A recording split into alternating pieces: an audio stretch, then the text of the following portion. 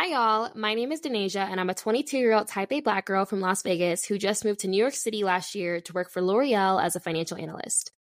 Hey, y'all. My name is Faith, and I'm a 23-year-old Type A Black girl from AZ living in Denver, working remotely for Cisco as a business analyst. This season is finally here, and we can't wait to share more about our personal lives, working big girl jobs, relationships, and life in general as Type A Black girls. Hope you enjoy. Hey everyone, welcome to season 7 of Type A Black Girls. We're so happy to see y'all again and for y'all to see us, okay? Okay, and as you can see, we have a guest today, so even more fun. Yes. For one, let's just dive into our costume announcements. You guys know the drill. Click that link tree. If you have not clicked the link tree and you've been listening to us for 7 seasons, like, we put a lot of hard work and effort into that link tree, so just click it. You don't even got to do nothing with it. Okay. We have our Type A Black Girls Group Me. The girlies have been in there talking, getting to know each other, and I'm not sure how many people we have, but it's a pretty big group now, moms. Yeah, it's a pretty big group, and I'm actually going to meet with a few of them in Denver mid-December, so I'm very excited. Yeah, and stay on top of the Group Me because we might be doing an actual official Type A Black Girls meetup, and the girlies in the Group Me will probably be the first to know about it, so just stay on top of it. Mm-hmm. First of all, we also have our book club. We are reading Verity by Colleen Hoover. Yep. The girlies have also been in there talking, okay? Spoiling, okay? Because I said I can't even look at this section of the book club because I have not read it yet. And I know I'm going to read it in one day, so I got to choose one day, just knock it out. Yeah. So our first book club meeting will be on December 10th at 8 p.m. Eastern time. So we'll be giving a few reminders, and we'll be sending out the link to that closer to the actual date. But we're only doing one full large book club meeting, as you guys know. Yeah. So also subscribe to our YouTube channel. If you guys are actually watching us, you can find us on YouTube. We're trying to get to 200 subs this season, so please subscribe. Yep. And let's dive into the question of the week. As you guys know, this is something new we're doing this season. So this was a little crazy. I'm not gonna hold you. What is y'all's nightmare blunt rotation? And for y'all that don't know, if you haven't heard that on TikTok or Twitter, nothing, it's basically let's just say hypothetically we're all to get high. Who would be the nightmare person that you don't want to pass the blunt to next? Yeah. Realistically. We'll make you want to not smoke again because they ruined your experience. Ever. I have heard people just stop smoking all together because they're like, you ruined it because you have bad vibes. So moms, you want to go first? Yeah, I really had a hard time trying to figure out who I'd put on this list, but from the podcast, if y'all listen, Maintenance Man is at the very top because after what he did to my bathroom, I can only imagine what he do to the blunt, and that scares me. Also, that big man that be dancing in public, y'all know the one. We talked about him before, but he has his muscles are so big. I don't understand how they're that big, but he's disproportionate because the leg, I don't know. But either way, he scares the hell out of me, and I would hate to smoke with him at any point, do anything with him, realistically. Following that is also Krishan. That lady scares me. I just feel like she would get high and anxious and try to fight me or something, and I can't stand up to that. I'm sorry. I'm standing on business, but not to her. She wins. It's raps. And then last but not least, my deck advisor. That lady also scares me. Crazy. Very, very insane. So I mean, altogether, yeah. What about you guys? Corny, want to go next or me? You go next. She go next. Okay. Yeah, I saw you thinking, Brandon. I'm like, oh, he's thinking over there. Okay, so for me, it was definitely this season when I went to Mexico, Miss Cheeseburger. I don't know what episode that was, but all I will say is she force fed me octopus when we were in Mexico, and I just feel like that's just so insane. And she also, I was telling my team about us having Thanksgiving and us having soul food, and my manager was like, "Oh, what's soul food? Can you explain what that is?" And I was like, "Yeah, it's this, and that, and third." I have never gotten a ping so fast. The words left of soul food left my mouth. She pinged me some soul food place that she went to so fast. I said soul food and she sent me the link. Mind you, she lives in another state. And she was like, "This is my favorite soul food place." What does that have to do with me? She is we call her a walking HR complaint. We do. My entire team does. It's just what does that have to do with anything? Thank you. But what the frick? So Miss Cheeseburger. They got good mac and cheese though. Not bad, right? But I'm not going to this place that you just put in the WebEx chat. I'm not. Also, if you ever went through A-Push, like, I have never heard of anybody having a good time in A-Push. And like, this man was like 6 foot something. He always wore shirts that always showed his little like happy shirt off. And it would irritate me. Like, they would. He was out there suited in a crop top. That's crazy. Talking about like the Trail of Tears in a crop top. Like, literally crazy. Like, they would fit, but he would like raise his hand with like the A-Push book. And it would just be crop top season. It's like, sir, I'm in junior in high school. And he was always threatened by me. And it's like, I'm not a threatening person, but like, if you say something I don't agree with, I'm going to shoot my hand up and be like, I actually think you're wrong. And this is why, because I read for 6 hours last night. You see what I'm saying? So, A-Push teacher. So, Kwame. I've never brought up Kwame on this pod, but in college in our dorms, everybody downloads Tinder, everybody downloads Bumble, whatever, and we start swiping. Me and my friends would play this game called Swipe Revolution, where I would put a minute or 2 minute timer and we would just start swiping. And it's like whoever it got matched, and then we would just switch phones and just keep on doing Swipe Revolution, just to like for fun. Like, that was like a Friday night activity. So me and my friend, it's a running joke, and sometimes when she's bored, she'll just send me this man's picture, and it scares me. Like, so his name is Kwame. This is Kwame. and and his Spotify song is Side N-Word Anthem by Deontay Hitchcock. So it was like, oh.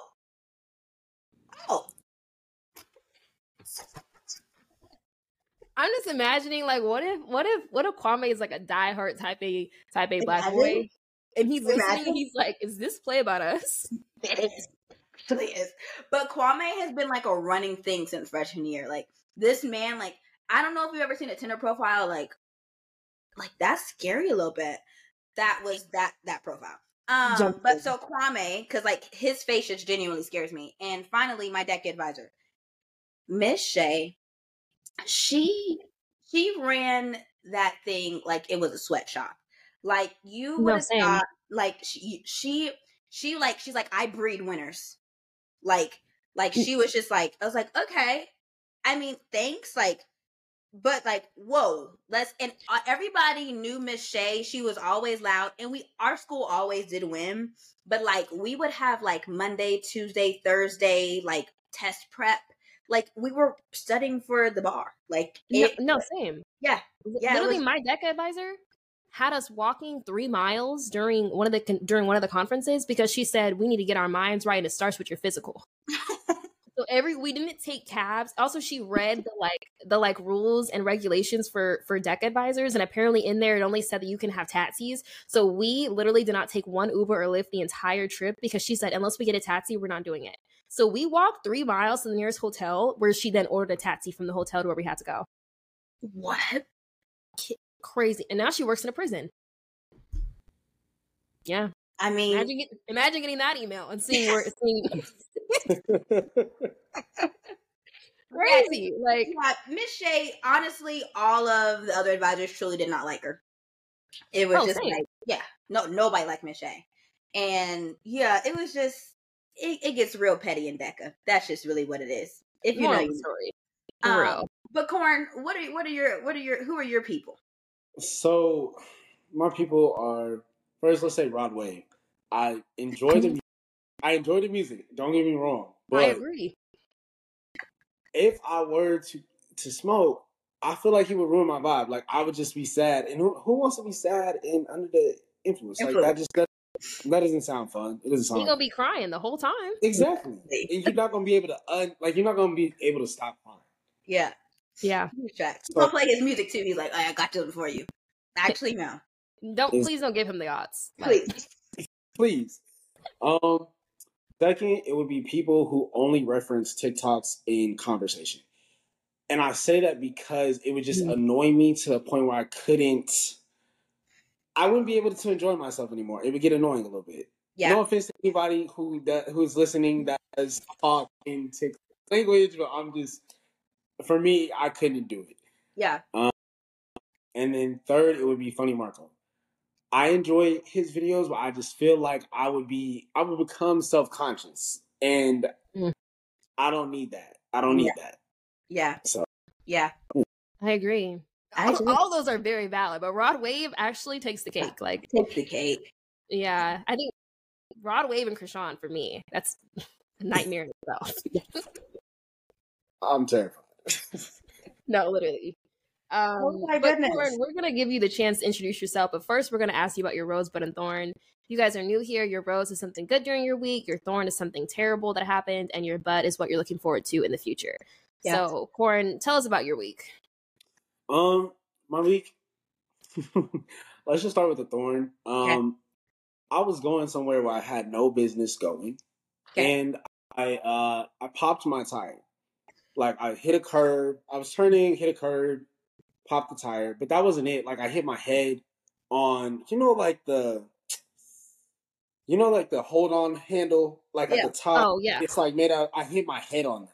So I had a concussion as well and a flat tire. So I had to get the tire replaced, and I walked around with a concussion for a little bit. So, like, we're okay. We're here. Okay. It's been Okay, that's all that matters. Yeah. But my rose, I would say my AC in my apartment is fixed. They got it fixed after like 2 or 3 weeks. So, Love. Oh, wow. it's been great. It's cooling off. So, it's November now. Yeah. I don't know what I'm going to do with the AC in November, but at least it's fixed for May, I guess. May. Yeah. Right. It's called thinking ahead. You already had it in line. You good. Yeah. That's what we tell ourselves. And I would say the bud is, I'm just looking forward to being done with the semester and just being able to like relax and just, just live a little bit. Yeah. Yeah. Man, more power to you. Because I'm not gonna lie, if I had a final due in like a month, I would not be on this podcast. So shout out to you. Because I mean, it has been a long time coming. I don't know when I reached out to you, but it was ample time. It wasn't like, oh, let me scramble. It was like, hey, just letting you know, I'm gonna reach out to you eventually about being on the pod. So you did. Very tight band. Because I already know, even if you had like we're just working, like either way, people have lives, and scheduling out even like friend calls like that's gonna take about a month. So right, what's your schedule look like in 2024 so we can plan something? It's getting to that point. Like my friends are like, "Oh, can we schedule a call?" I'm like, "Bro, we just not to get that for like January. It means, and you have 3 days in January. Call literally 3 days only, and only the mornings. So exactly. Choose wisely. 8 to 10 Eastern time. It's just what it is. Hey, any further the West Coast, early risers for real. Exactly. Early bird. But you guys, I know you guys hear a man's voice if you're audio. We haven't had a man on in some time. So Corn, how do you know us? How did you come to meet the Type A Black Girls, and who are you as a person? Of course. So, my name's Cornelius. I went to Arizona State. That's where I met Faith. Yep. And we were part of Sankofa together. And she's always been amazing. And I met Denasia through Faith. And it was just always like such genuine souls. Aww. Thank you, Corn. You guys are amazing. I gotcha. That's why we were like, oh, we gotta have him on. We don't know when we're gonna have a law school episode, but he gotta come. Like, Appreciate it. But yeah, just a little bit about myself. I'm from Denver, Colorado, where Faith is currently living right now. So, I'm from Denver, went to Arizona State. I'm currently at law school at Southern University Law Center in Baton Rouge, Louisiana. It's HBCU.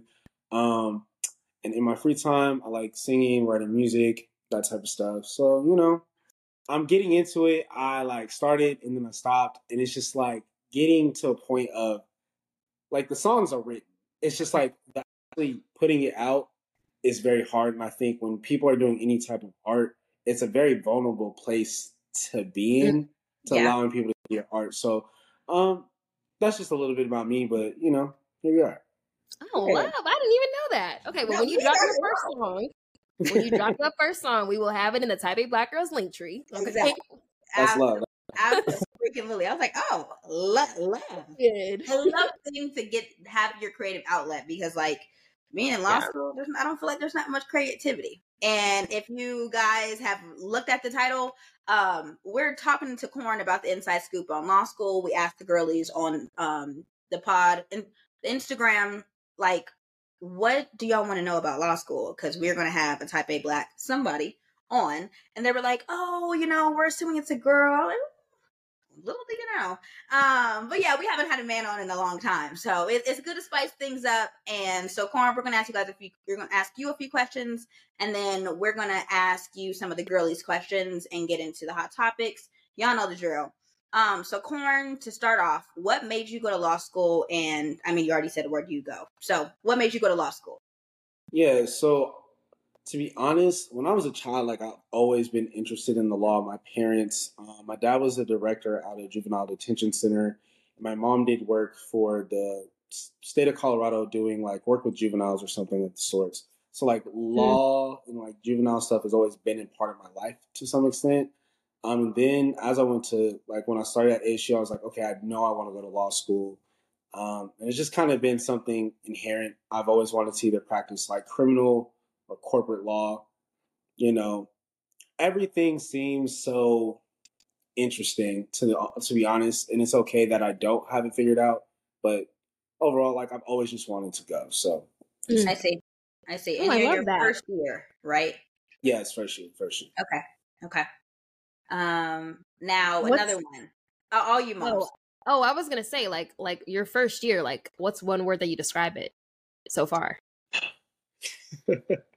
I would say one word would be unpredictable. Okay. Unpredictable. You don't like you think you get an idea of what you're doing, or like what you're getting yourself into, and like to some extent you do, but you don't know what you're doing or like what it's going to be like until you're actually in it. Once you're in it, like now you know what it is now, but even then it's unpredictable at points, and you just kind of gotta be able to pivot. It's like the same thing with undergrad. Like something happens, you just got to take your L for the day and move on. Yeah. And literally, law school's similar, but it's just kind of it's different it's just a different type of environment. It's similar but a lot different at the same time. So I see. Like it's giving you just gotta charge to the game, keep pushing. Exactly. Yeah, that's it. I figured. If you don't, you're gonna get stuck, and you can't get stuck. You got something to do the next day. Literally. So class in the morning. Okay. Corn, what is a myth about law school that you want to debunk? That maybe you thought before you coming into law school? Going into law school, I thought I had to. There's like two. Can I say two? Can I go? Yeah. Okay. So one, the first big one is that you have to go to a T14 law school in order to be successful. So for those of you that don't know what a T14 is, just like stands for top 14 law schools in the U.S. Mm-hmm. And I always thought like I have to go to a T14. Like that's the only way I'm going to be successful. That's the way you get into these big law jobs. That's the way you get any opportunities. That's just not true at all. Like it's the furthest thing from the truth. There's opportunities wherever you go, and networking is the biggest way to get any opportunity or any job or anything like that that you're looking for. So I think that's a huge myth that everybody believes is happening, like believes to be true. Mm-hmm. The second myth was that you have to know everything before you go to law school. Like you have to know, I think, and it sounds crazy because like when you go to law school, you're going to learn. Like outside looking in for people who don't want to go to law school, they're like, oh, it's okay that you don't know everything. That's what you're going to law school for. But a lot of times law school attracts these people who are like very, again, it's funny. It's like type A, type A personality types. They feel like they have to be the best. They have to know everything. And while that is true to a certain extent, it's a learning curve. You're not going to go know everything before you go. And that's the point of going. Yeah. So don't feel like you have to know everything or know, like you're going to learn. There's going to be stuff you don't know regardless of how much you try. So just don't feel like you have to. Yeah, that makes sense. And like honestly, I feel like even coming from like a PWI to an HBCU, like how has that been like? Because I feel like that's a huge culture change. And it's like, I don't know, I feel like HBCU for grad school is like a very interesting like dynamic. Yeah. It is it's very interesting. And I am so glad that I did choose to go to an HBCU for law school. It is definitely a huge culture shock. One, because I'm in Baton Rouge, Louisiana.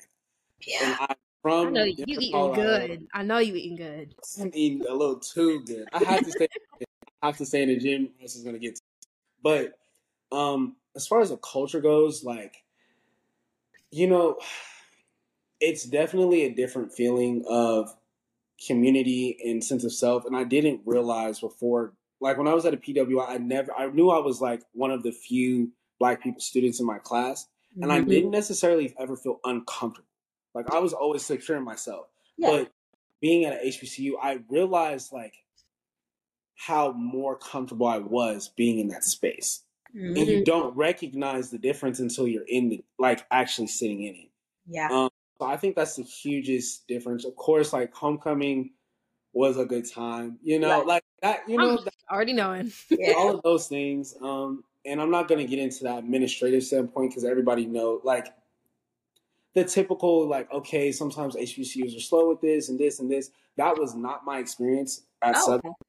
They were very on top of things for the most part. So I have no complaints in that regard, but it's definitely been like, I'm very glad I went to HBCU for law school. Like very glad. So.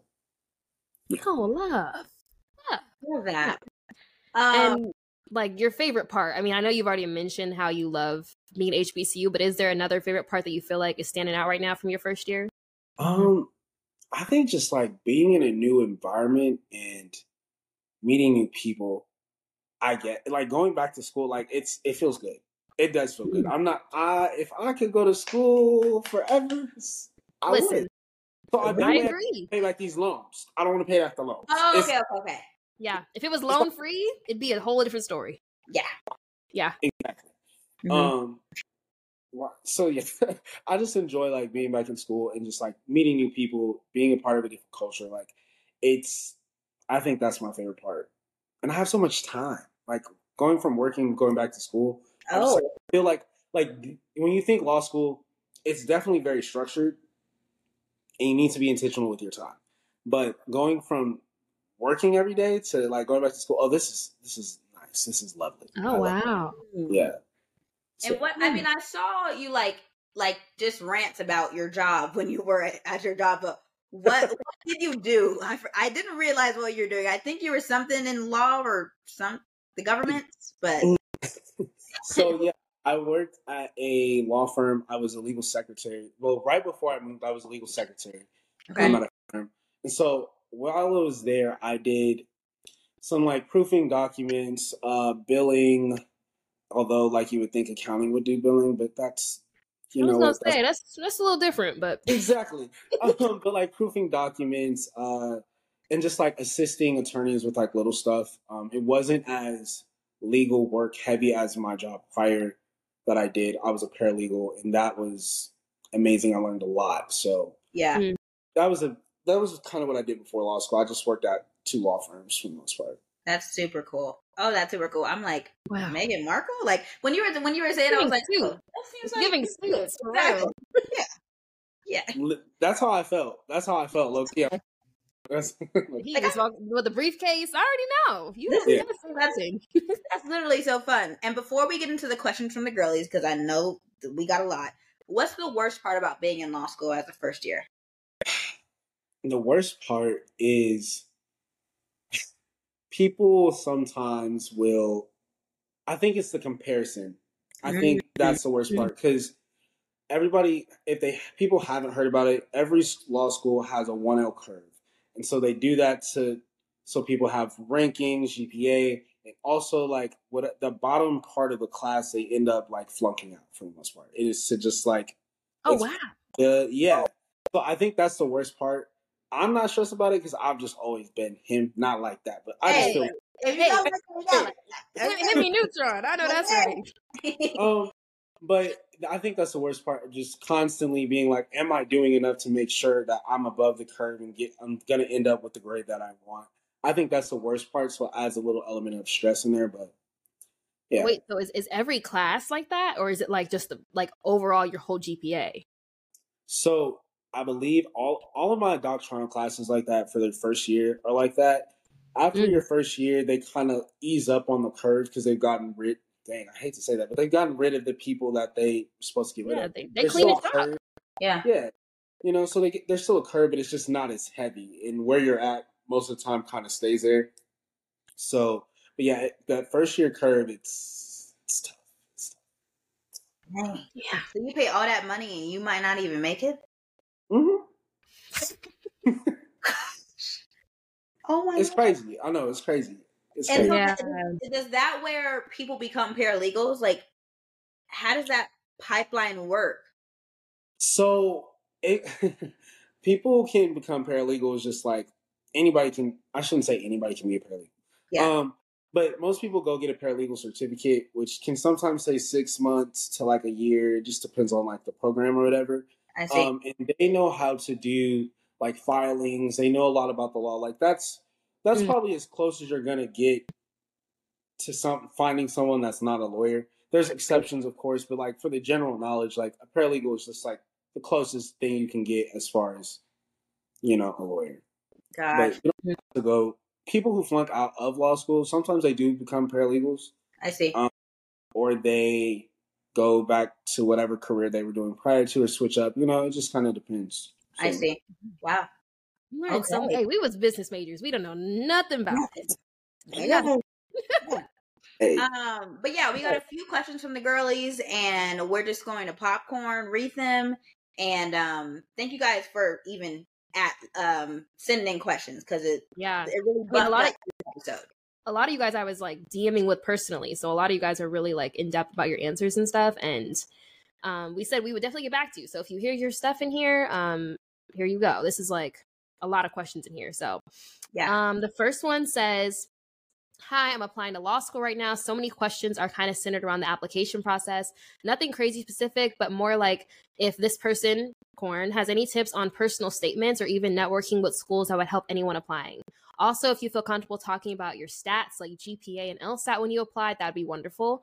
And also just explaining where they go to law school in relation. I mean, you already explained that. So just the general application process.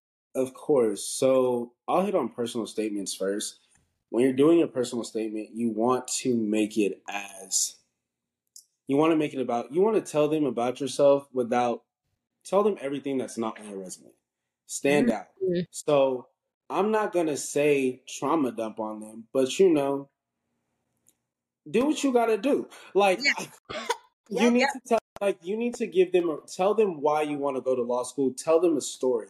Tell them what makes you the best choice and what sticks out, and talk about your drive, talk about your commitment, talk about who inspired you to go to law school and why this is important to you, what type of work you want to do.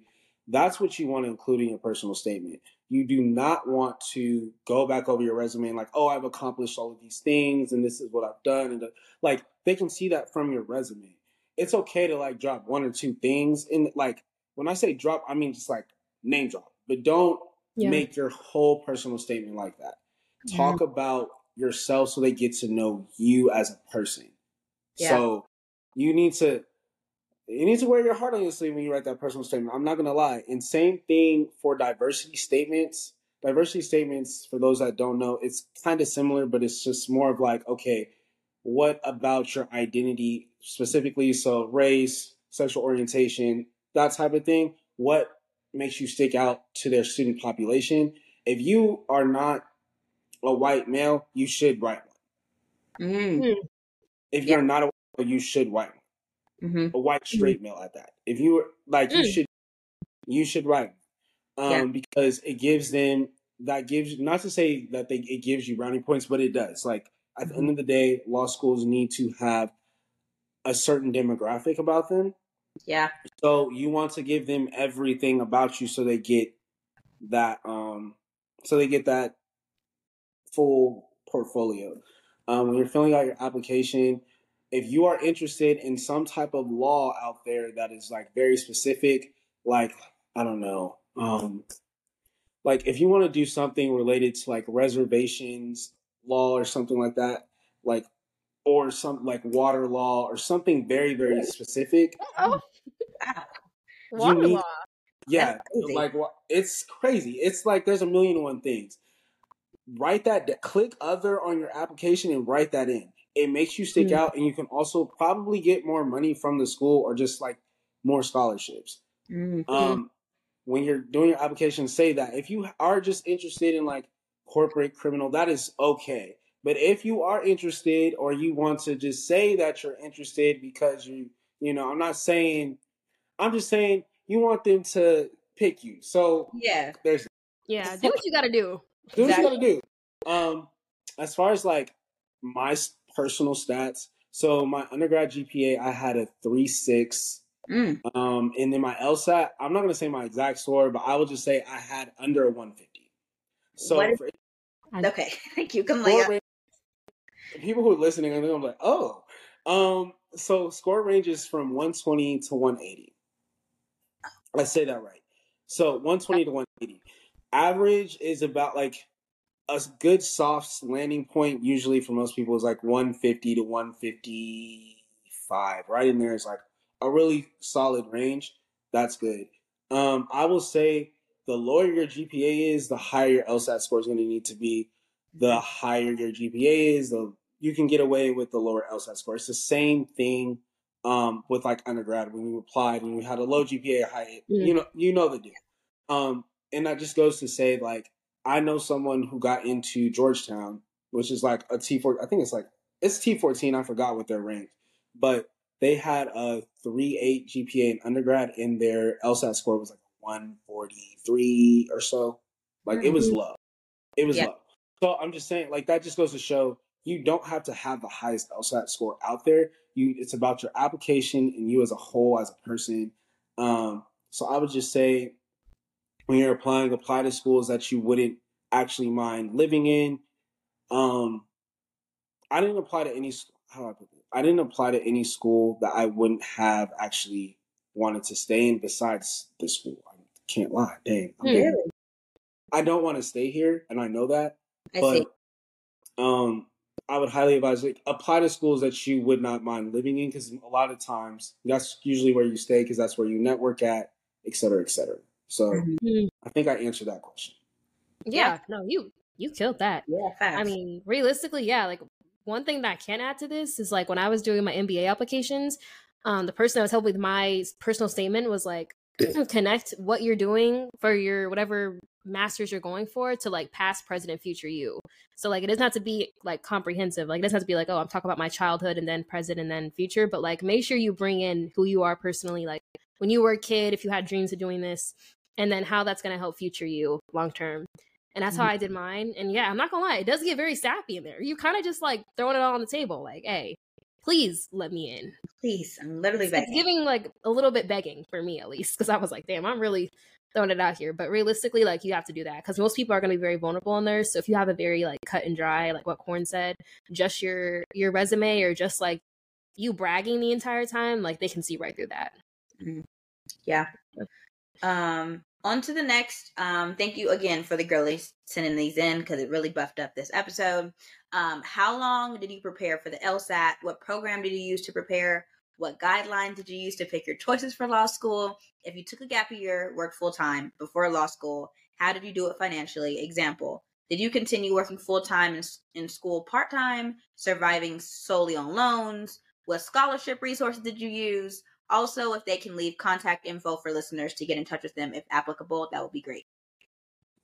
Of course. So how long did I prepare for the LSAT? I'll be honest and transparent. I took the LSAT, I want to say 4 or 5 times. Wow. Okay. And that is because, so when I graduated undergrad in 3 years, I tried taking the LSAT my last year of college. The issue with that was I was doing way too much my last year of school. I was taking like 20 plus credits. I was involved in all these organizations, and I was like pretending I was like studying, but I wasn't putting in the time. So that's why I took it so many times. But the programs I did end up using were Magoosh was really good. I used it's something called Barbary. It was. Ooh, give me one sec. It's gonna come back to me. We have a few more LSAT questions too later on. Yeah, so the girlies really want to know about the LSAT, so we can circle back to that. Yeah. Okay.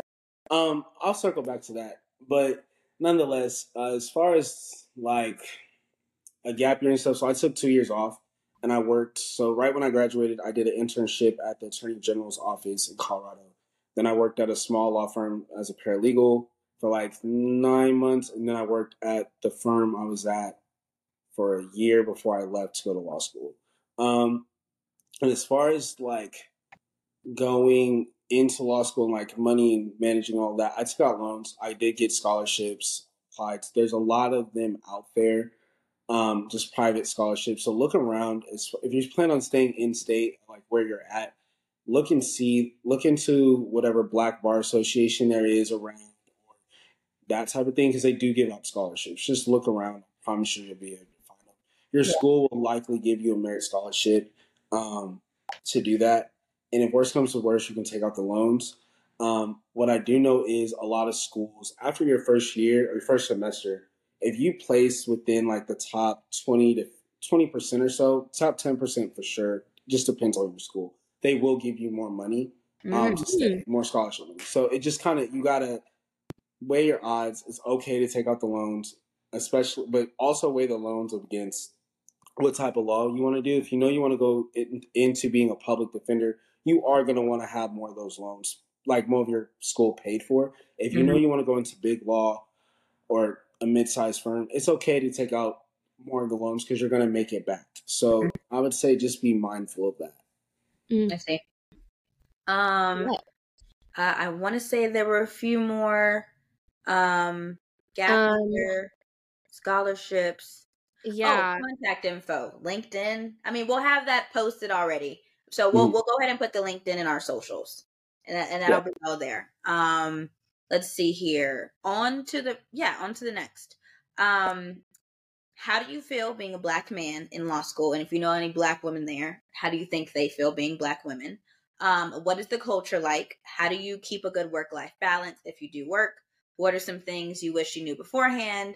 Do you regret going to law school? Do you think it's worth it? I'm going to pause there. We'll take it one at a time. Yeah, one at a time. So let's go with the first one. How do you feel being a Black man in law school? I feel great, especially because I am at HBCU. Yeah. I think that does make a difference because learning the law and law in general in the United States is inherently violent towards Black people. Yeah. And I think being at an HBCU gives me a different level of comfort that I would not experience at a PWI. And it's just a trade-off. It's literally, and I will say that when you attend a HBCU for law school, it gives a more of I don't want to say a safety net, but I will say a safety net of like, I know there's a community of people that look like me, that are around me, that know exactly how I'm feeling, and we're learning these cases. And some of them, like we had a case where the guy sued somebody because he didn't pay for the whips. Like the guy had sent, like I'm kid you not, there's no way I could sit in a classroom at a all white class and learn that. Like there's no way I could do that. And so I think going to a HBCU for law school is a good choice. And I know a lot of times when you're because going into law is looked at as an elitist thing, subconsciously a lot of people applying to law school, some will kind of push HBCUs to the side. Because they know that they're going into an elitist thing, and they know that I need to look the best on paper as possible for the most opportunities. And I will say you have more opportunities at an HBCU than you would at a lot of PWIs.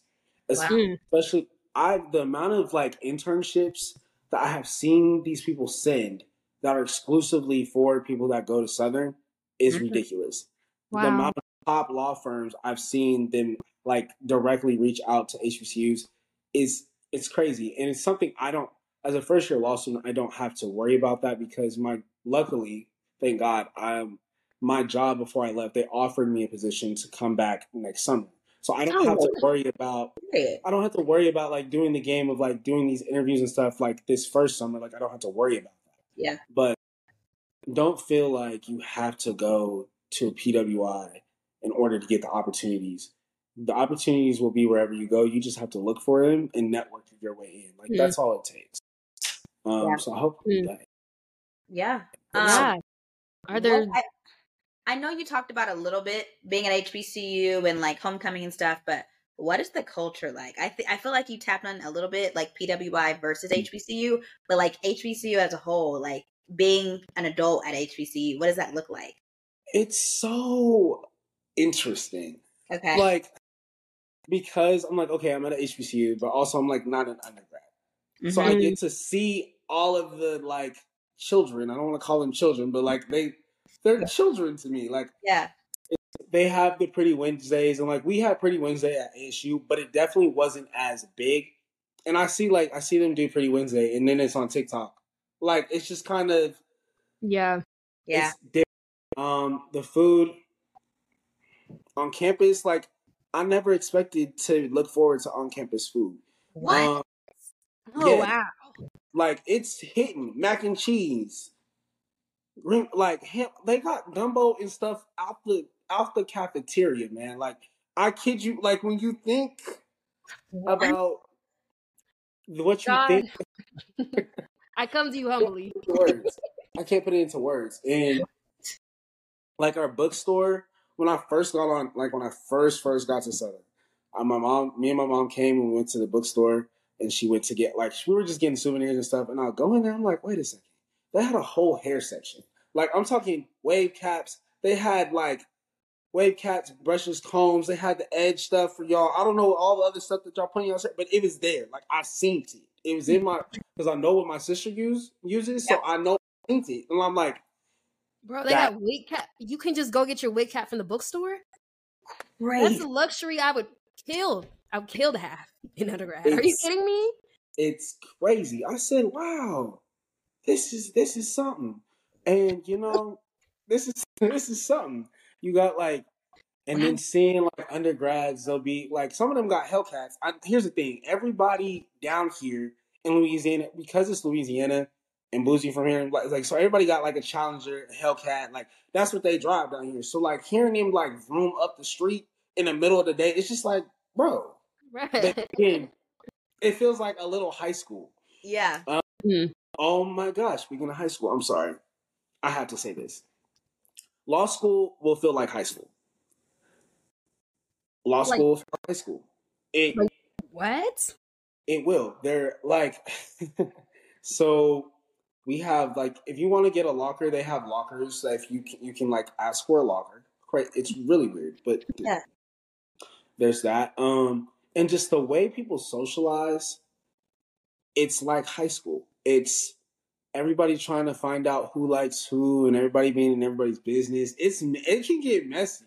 And I was like, is this just like I was like, okay, is this just because I'm at an HBCU? And then I had to ask some other friends that are like, no, like that's just law school. That's just how everybody is. I said, not these grown people who have had jobs. Some of these people got kids, they're married, acting like they're in high school all over again. Like, it's crazy. The clickiness, it's who would have thought? It's big adults living in high school again. Apparently, we have like a ball or something. Yeah. We have like a law school prom. I don't know when it is. Don't know if I'll go. But like, hey, we'll see. Oh, you can't miss prom, Corn. You can't miss prom. I really can. I'm not gonna hold you. I was, as you were talking about like us having fun and like and then also you having fun and also like the cafeteria. It reminded me of us being in Hassie or whatever. And like when I did party, because it was very short lived. I didn't see me out very often. Very short lived. You know.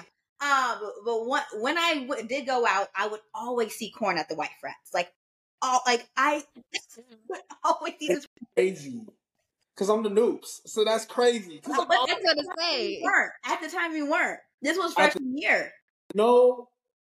There was a certain point where I was still going in my LB's guys. They would get mad. Mad. I believe it. Because I'm just like, bro, here's the thing.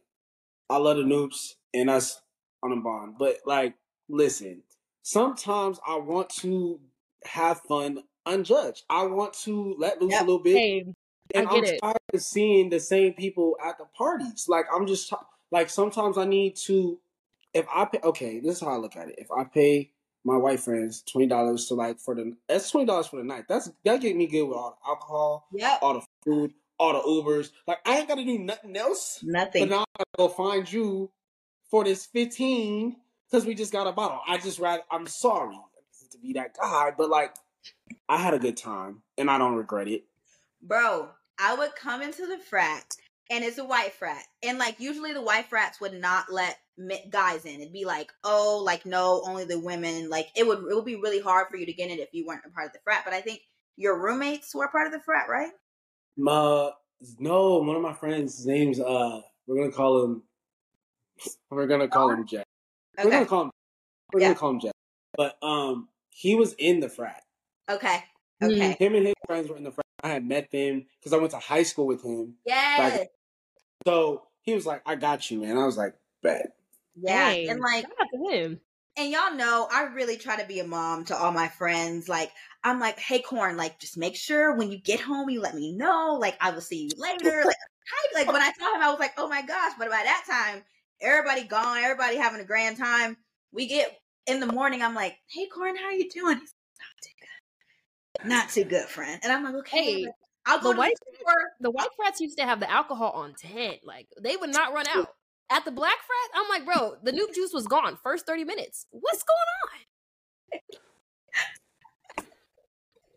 No oil, no nothing. Like, I used to be like, hey, white frat, they used to have that white claw on 10, and it used to be cold.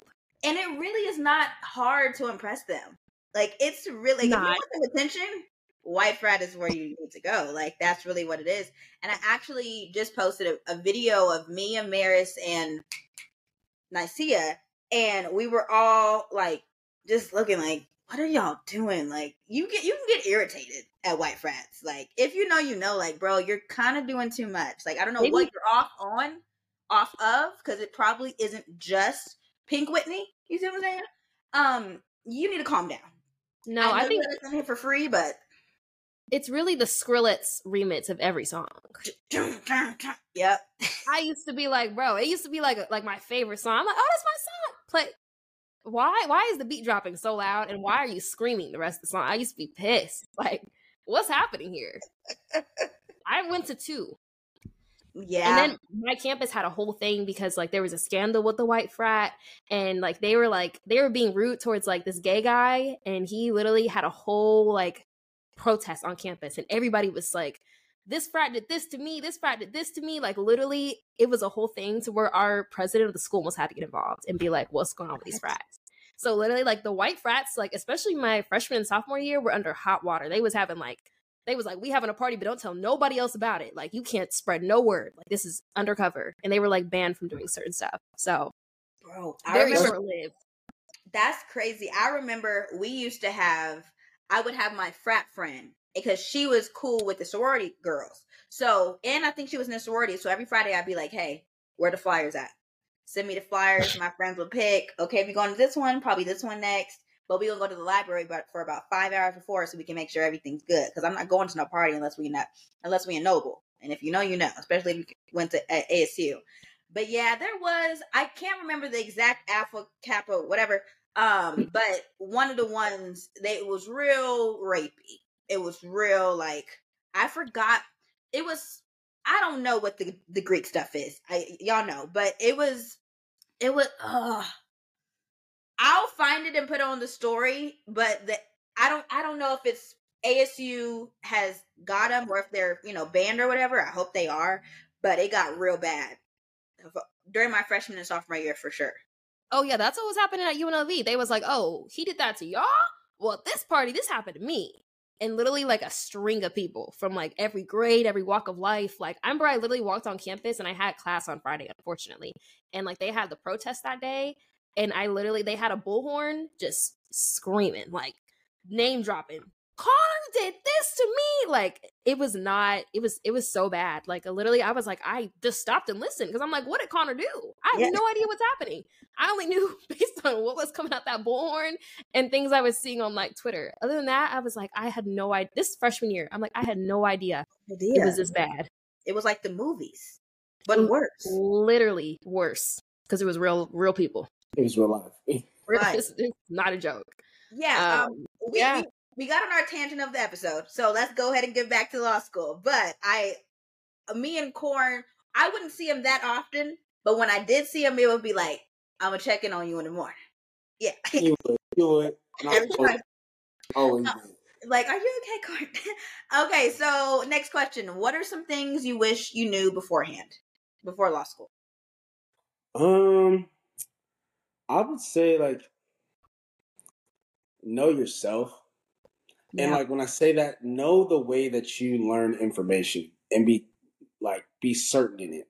Because you'll see a lot of people do a lot of different things. And on the first day of class, people get their, like, tips and tricks from a multitude of places, right? Mm-hmm. But the first day of school, I'm never going to forget. We walked in, first class. The first day was syllabus day, and people were just typing away. I'm like, I'm scared of y'all. They're just going over the syllabus. Like, what's going on? And, like, I would say just know yourself and know the way that you learn and stick to it, because you're gonna have to pivot a little bit, but you don't need to switch up every single thing that you do. In my opinion, you don't have to. You don't have to do the absolute most, like a lot of people will tell you. Like, you don't have to. So just stick to yourself. I see.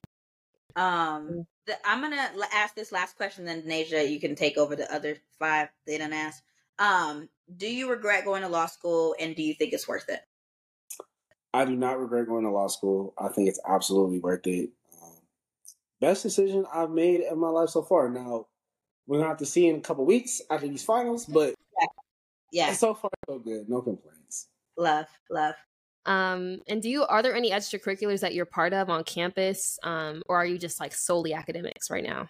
Solely academics right now. Next semester, I'm hoping that I can try out for moot court and get onto that.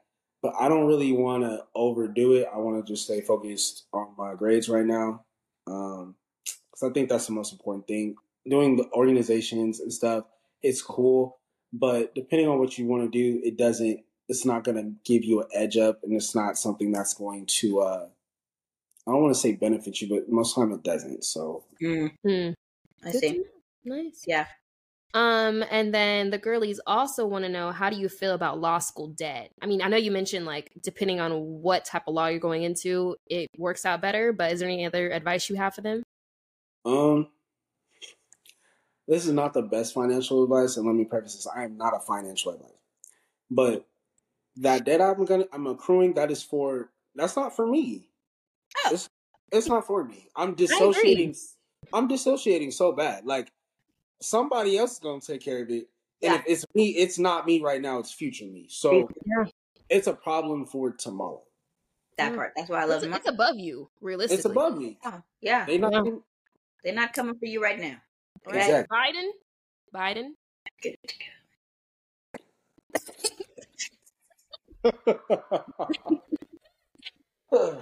go. Yeah. Last thing from this one question. If you could give anyone advice for the pre-LSAT or see, clearly I don't know. LSAT stage, what would you say? I would say make sure you have solid people for your letters of rec. So you want to make sure you have a good professor, advisor, somebody that can attest to your work ethic, somebody that can attest to your grades, like the type of person you are. I think that's huge. As far as like everything, the small things you don't think about, like when you're applying, make sure you have solid letters of rec. Go ahead and gather them transcripts together. Even the ones, like if you were in high school and did took a class or two you don't need that too. Wow. Get ready to pull that. Any type of criminal activity, regardless if it was dismissed, expunged, get ready to pull that too. You're going to need that. Like, they ask. And the only reason that doesn't, like, let me preface this, it doesn't automatically disqualify you by any means. But they ask all of that all that information, because when you're done with law school and you apply for the bar to, like, take the bar, if you don't pass character and fitness, they won't let you sit for the bar. They won't let you even take the bar. So they ask all those questions to get, like, a gauge of, like, okay, can this person currently sit for the bar or not? Wow. So take that into consideration. Whoa. Wow, they real strict. I maybe the girlies already know this, but what is character and fitness? Is that a pre-test? It's kind of like a moral test of character. It's like, are you an upstanding citizen? Are you someone who we can depend on to, you're supposed to be above the mark, I guess. But there's people who aren't all law school who have committed some serious crime. And so like nonetheless, it's just to make sure you're a morally sound person. Gotcha. Wow. And I guess as our very last question, because every other question you've honestly covered. Yeah. What kind of obstacles did you face on the financial side of applying?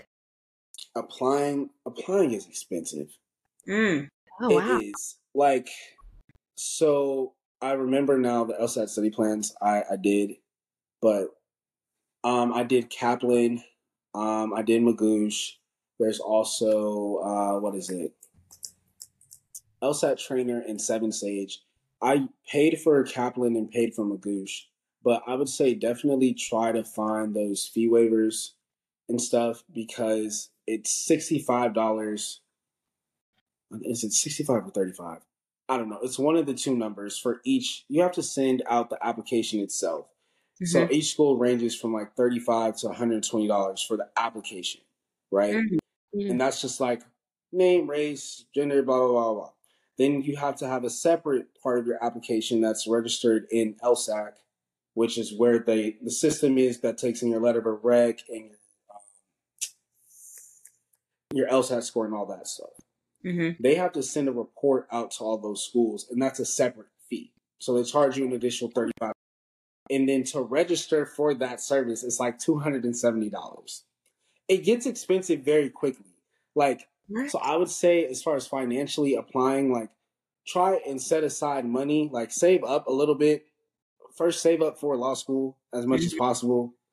And then save up for applying, because applying can get expensive very quickly. I think I spent over, like, when I think about study plans, applying, and all of that, I spent over like at least $3,000 to $4,000 applying altogether.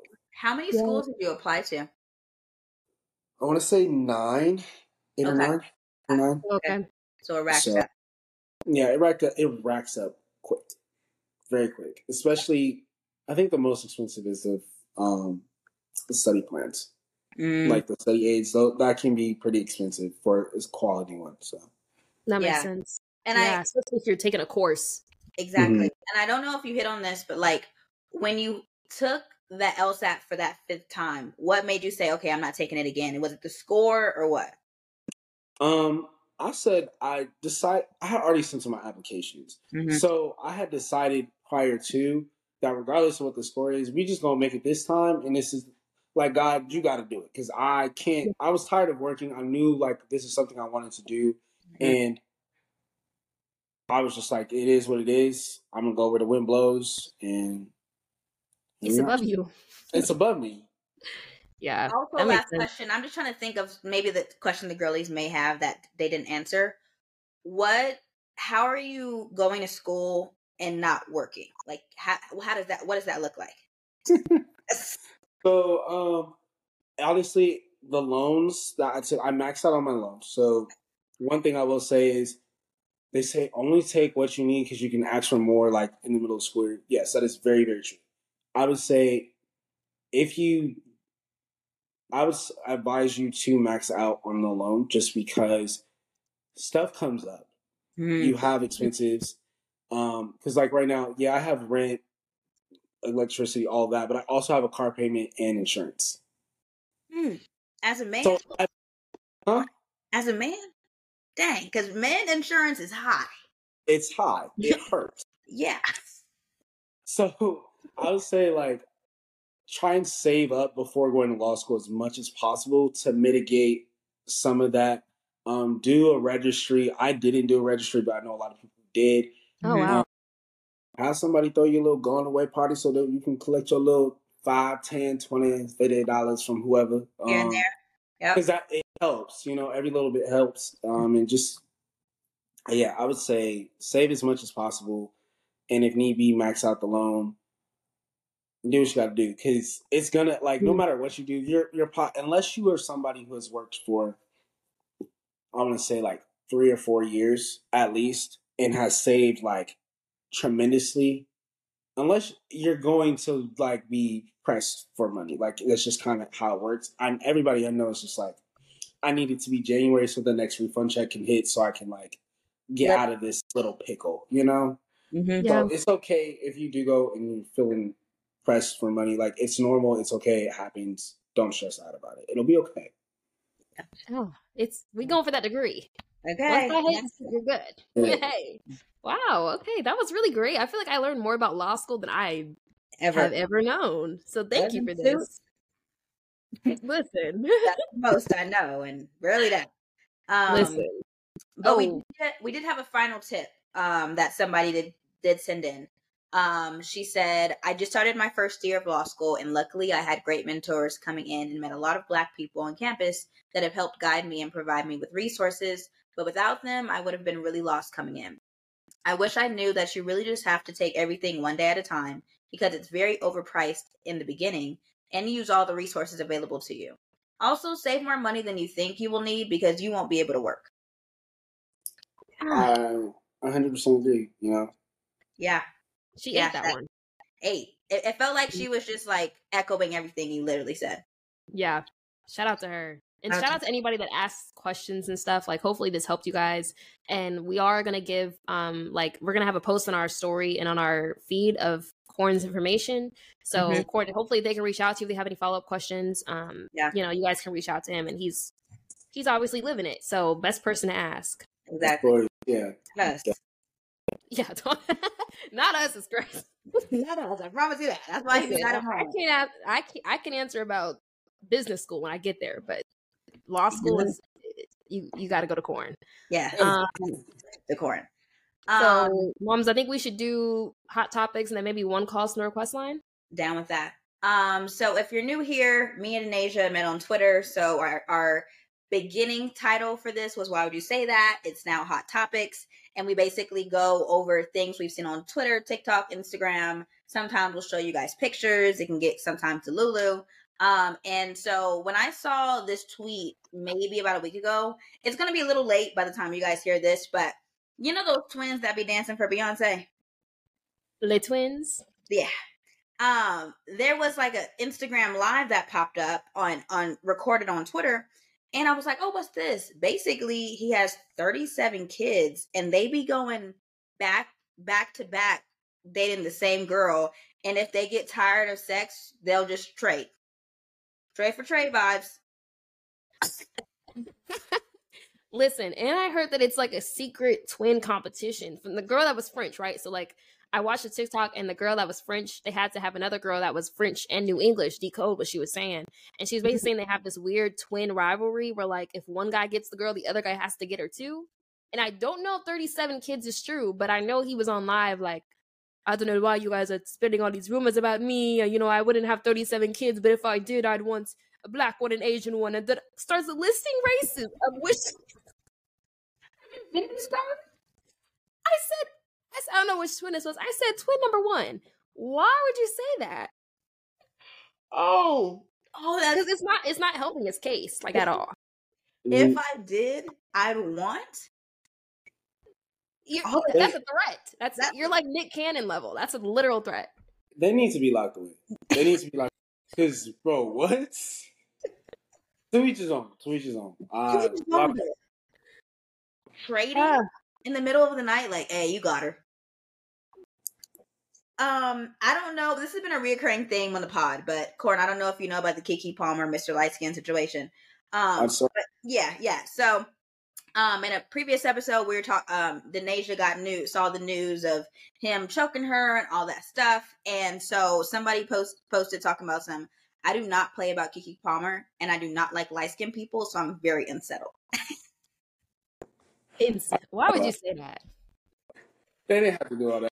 They were just looking for a reason. Just looking for a reason to put down the bright community. But it's just like, why would you say that?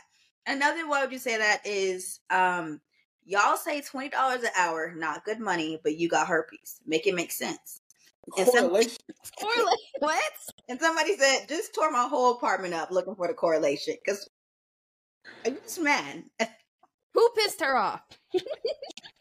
Like, I just don't understand how 1 + 1, like, the math is not mathing, bro. The math is not mathing. Oh my gosh. Mom, Oh my God. I'm not gonna lie. I'm really stretched because I've been using all my why would you say it. We've been filming back to back to back. So like, my last why would you say that was literally a day ago. Literally less than 4 hours ago. This man said, and you know how people take cartoons and make them like human? It's real weird. I don't like it. But this one guy did a me and my bee at Disney World #100 emoji, and this is it. I saw that, and that disturbed me. But what got me, the picture already is disturbing. The crazy part is the baby in this picture has a matching BBL like the mom. And someone said the baby got a BBL too? That's insane. We can't give Black people AI. Like, why? Some people don't deserve Photoshop. Like, I'm sorry. Don't. Like, what in your mind? How do you even type in BBL Mickey and Minnie Mouse at Disneyland with 2 kids? With a kid. What? Disney is working on a litigation today. It's okay. I tell it's okay for God to send a rapture now. Like, it's okay. It's okay. It's okay. I've seen enough. I've had enough. Somebody posted no place like NYC, and you have to be on video to see this because I'm not describing it. That's about right. That's about right. And he gonna talk about some I hate my city sometimes. He said when we made eye contact. He said, "What in work?" Hey, whoa. I've literally seen a man on the street pull his entire drawers down, like down to the ankles, and pee on the street. And I said, it's not like our friends haven't done that. You're right, but at least we knew him. Yeah. This is random booty I'm seeing on the street. I don't know who this man is. And it's cold. Like, I don't understand. It's literally cold. I don't know if your guys' parents are at this point, but somebody said, my mama has reached the point of, I want some grandkids, to where she told me the other day, I don't even care if you're married. I just want some grandkids. So you want me to be a baby mama in this economy? She said, I'm settling. I'm ready. Okay. Are you guys' parents at that point? Like, I want some grandkids, or they're no, absolutely not. No. Mr. Marvin will never be at that point where he has no grandchildren. Even listen, are you kidding? If I ever told him I'm pregnant, he'll be like, that can't be. What were you doing? You're literally Virgin Mary. How could that even happen? I don't know. Corin, what does it look like over there for you? Yeah, no. Here's the thing. I don't think I want kids, and I've expressed that to my parents. And it's like, I love children. It's just the fact of them being my own. Yeah, I'm with you. Responsible for it and clean it and water it and bathe. Like water? Like that's why, like that. You see, like that's the issue. That's why I don't need any of my own. Yeah, but I can watch somebody else's kid. Like for a little bit. Yeah. I love kids, but I just don't want to be that responsible. And I let my parents know that. Yeah, they're a little upset. And they're still trying to hold out hope. Oh, you're changing my. I'm not changing my mind. Because this, like you said, in this economy.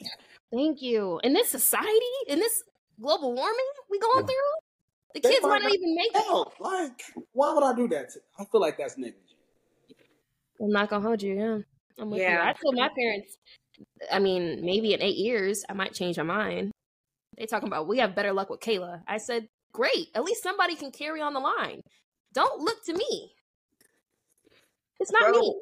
I was talking to Kelly right before this episode, and if you guys are new here, Kelly is one of our friends that we went to Miami with, and one of my best friends since high school. And we were talking about kids, and I was like, who's going to be first? And she's like, well, you. Like, that's literally what it's looking like. It's you. And I'm like, well, I mean, milestones. That is what it's looking like. It is what it's looking like. But I was like, because it's between me and Kelly for the race. But she was like, honestly, I am kind of hoping that the Naja gets pregnant first. I said, don't say that. Oh, Bro, I'm just catching strays on a Friday night. That's insane. Don't say that, bro. Literally, why would you? I don't know. I think it's just the excitement of it all because we're not expecting you to. Oh, it's the thrill. It's the thrill for you. Not for me. You can kiss that dream goodbye. Yeah, that's what I told her. I said, not Denasia. She got school to go to. Like, kids are her last. I am the kid. I'm not gonna hold you. Bro, that's what I've been telling my coworkers. Like, y'all, I'm just a girl. Like, I know I handle a lot of money, but I'm just a girl. I'm just a girl. Like, I'm trying my best. I'm a 23-year-old teenage woman. That's it. Like, I've come to like the conclusion that no matter how old we get, like we just feel like I don't know how to put it. Like when we were kids and we saw like people that are our age like that, they're like, oh my gosh, they're really doing like. And now we're here, we're like, oh, now we realize nobody knows what they're doing. No one. They're all winging it. Yeah, they're all winging it. Literally. And it's even when we're like 30, still winging it. Yeah. Hopefully by then the frontal lobe's developed. I can hope for the best, but yeah. I'm, you know. Yeah. It's just we're just kids with a little bit more money. And a whole lot more responsibility. That's it. Unfortunately. That's literally it. Like people looking up to me. Can you be my mentor? Bro, I got called Miss the other day. Are you kidding me? You the frick out of me. What? I'm a college student. I'm far from y'all. Like, it's not been that long. Miss Thompson? Miss Thompson? I almost threw myself off the building. I said, who are you talking to? Not my mother, obviously. Yeah, because that's Miss Thompson to me is Miss McQuett. You. Like, what? Now it's me, apparently. Who knew? Oh my gosh. I know you're not the biggest fan of potlucks in Asia, so I know this might make your screen crawl, but somebody said the white people at my job throwing a potluck and one of the sides is garlic pumpkin mashed potatoes. You know what? Wait a second now. Hold up. They did something. Let me hear me out. Okay. Okay. He said garlic pumpkin mashed potatoes, right? Yeah. Okay, garlic mashed potatoes, you'd be good, right? Yeah. So it just really depends on how much pumpkin is really in the garlic pumpkin mush. I'm just saying, hear me out. I'm definitely not enthusiastic about it. But you'd put it on the plate? I might put a little spoonful. Yeah. Like a tablespoon or a teaspoon? Well, a teaspoon would be disrespectful. You got to do at least table. So you got to do a tablespoon. And then I'll try it out. And it probably won't like it. But you know what? I can say I tried something new. But the thing is, the quote tweet said, this reminds me of the time that my boyfriend's dad made a pumpkin ricotta black pepper hot sauce pie. He was just giving dessert. It's giving when your mom's like, we got food at home, and just start throwing ingredients together. But even what is ricotta black pepper hot sauce pie for dessert? Ricotta? No. For dessert. He said, it was even nastier than it sounds. And she was like, is there ginger in here? Like a lot of fresh ginger, because why is it spicy? So I guess that was the secret ingredient that wasn't in the title. Why is dessert spicy? You already know how I feel about potlucks. Like I know. My dad told me that at his job one year for Thanksgiving, this is what traumatized me. Him and his like coworkers, like he was like a manager at the point, and like he was basically hosting it. So he told all his people to bring something. And basically one person, he had just got married. Him and his wife, it's their first year doing Thanksgiving. His wife did not cook the turkey full the way, like all the way through. And they brought it in, not even in like a container or like a tinfoil dish. They brought it in wrapped up in like a towel. So they brought it in to the work and literally like put the towel. He thought like he didn't know if it was a baby, what it was. Put the towel on the table and unwrapped it like a gift. And inside, I mean, the outside was crispy, but they cut that thing open. Literally blood was coming out the turkey. And then nobody else bring up no backup turkey. And they had cats because my dad said he always saw them. The hair on the outfit when you bring in the food already, I'm out. My dad said everybody was pissed because they were starving all night. And nobody else could cook that much better. So ever since that story, I'm like, If it's not store-bought, And on that note, we're gonna go ahead and do one call from the request line. We just want to thank you so much, Cor, for coming on. Before you leave, we'll have you pick one of the calls from request line that you'd like to read, and then we'll all chime in. We have a few. Okay. Let's do, what is it? That last one? Last one. Okay. All right, you guys. Hi all. Hope you're well. So I'm currently over a year in corporate, and as the most junior on most teams, take a lot of grunt work, aka meeting note taker, team dinner reservations, and lunch caterer. What? As a business analyst, do you feel these were similar tasks you took on in your first year? How did you grow out of these roles and start to feel like more than just a junior practitioner? I feel like in corporate environments, it is very common, but most don't feel comfortable discussing their personal experiences with it transparently. Corn, did you feel this way being a paralegal or any of your first year jobs? So being a paralegal, no. And I was doing a lot of like actual hands-on work. Yeah. More than I was in the job that I was at right before I left for law school. My law school, the job I had right before, it wasn't quite that, but I can see how that was there. I would just suggest to them, like, if they've been in that role for over a year, I think it's time to like leverage that, Yeah. have a conversation with your manager. Before you have the conversation with your manager, I would say just go look around at a couple jobs. I'm just saying so that you can leverage that in a conversation. Yeah. Because that seems, I don't know. I don't know where they're working at, but I'm assuming it's just like it's a corporate type of environment. Yeah. That's what I would say. For me on my end, I am a business analyst. That was my first role because I was a junior demand planner. And maybe it's because I wasn't in the office, but I feel like it's just a level of respect. Like, I feel like this is a little bit hazing. Like, why you should be having the executive assistant do this stuff because this is executive assistant work. I didn't get a 4-year degree to be a note taker. And I feel like it's been a year, so it's kind of hard to establish those boundaries because you are a year in. But like Corn says, you have to really take a stance and on business to your manager, like, hey, I'm not okay with doing this, and I feel like my not tools, my skills can be used in a better manner for this company, to better this company. I don't think this is actually helping me at all further my career, and I would like better work because this is not okay. I've never seen something like this not in a movie. How do you feel, moms? Yeah, I mean, I understand. It gets very difficult depending on the company you work on, especially if it's more like Devil Wears Prada type of vibes. But I personally kind of went through something like this when I was an intern for a company, and my boss was like asking me to clean out her office.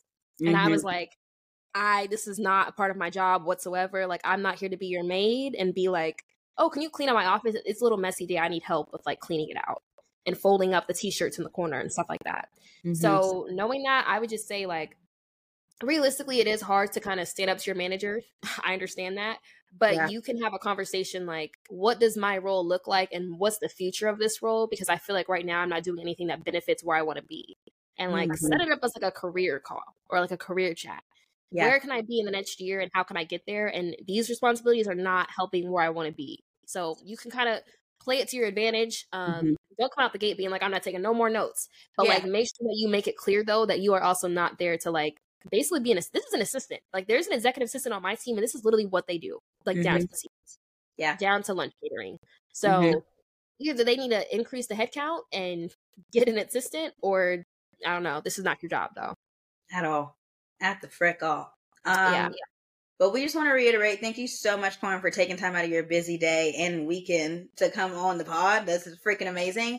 Because we know we all got busy lives, but thank you so much for coming on. Do you want to plug anything before we go? I guess you'll just put it in the post. In the post, like, don't worry, you guys can find him. But thank y'all so much for asking me and inviting me on. That was great, so I really do appreciate it. Absolutely. Yay, good to see you again. Because it's been a minute. Yeah. Yeah. Maybe this summer when you come back to Denver. Okay. I'll be back for Christmas. Bro, I'm about to be gone for Christmas. This summer I'll be back, so we can. Yeah. This is the dope thing. This is the dope thing.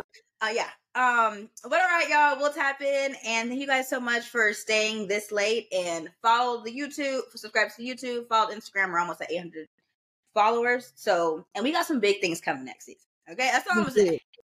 Listen, and keep on submitting questions to our free suggestion bots. In this episode description, you can find all our links, including the link to find corn. So everything will be in the description, and we will see you guys next week.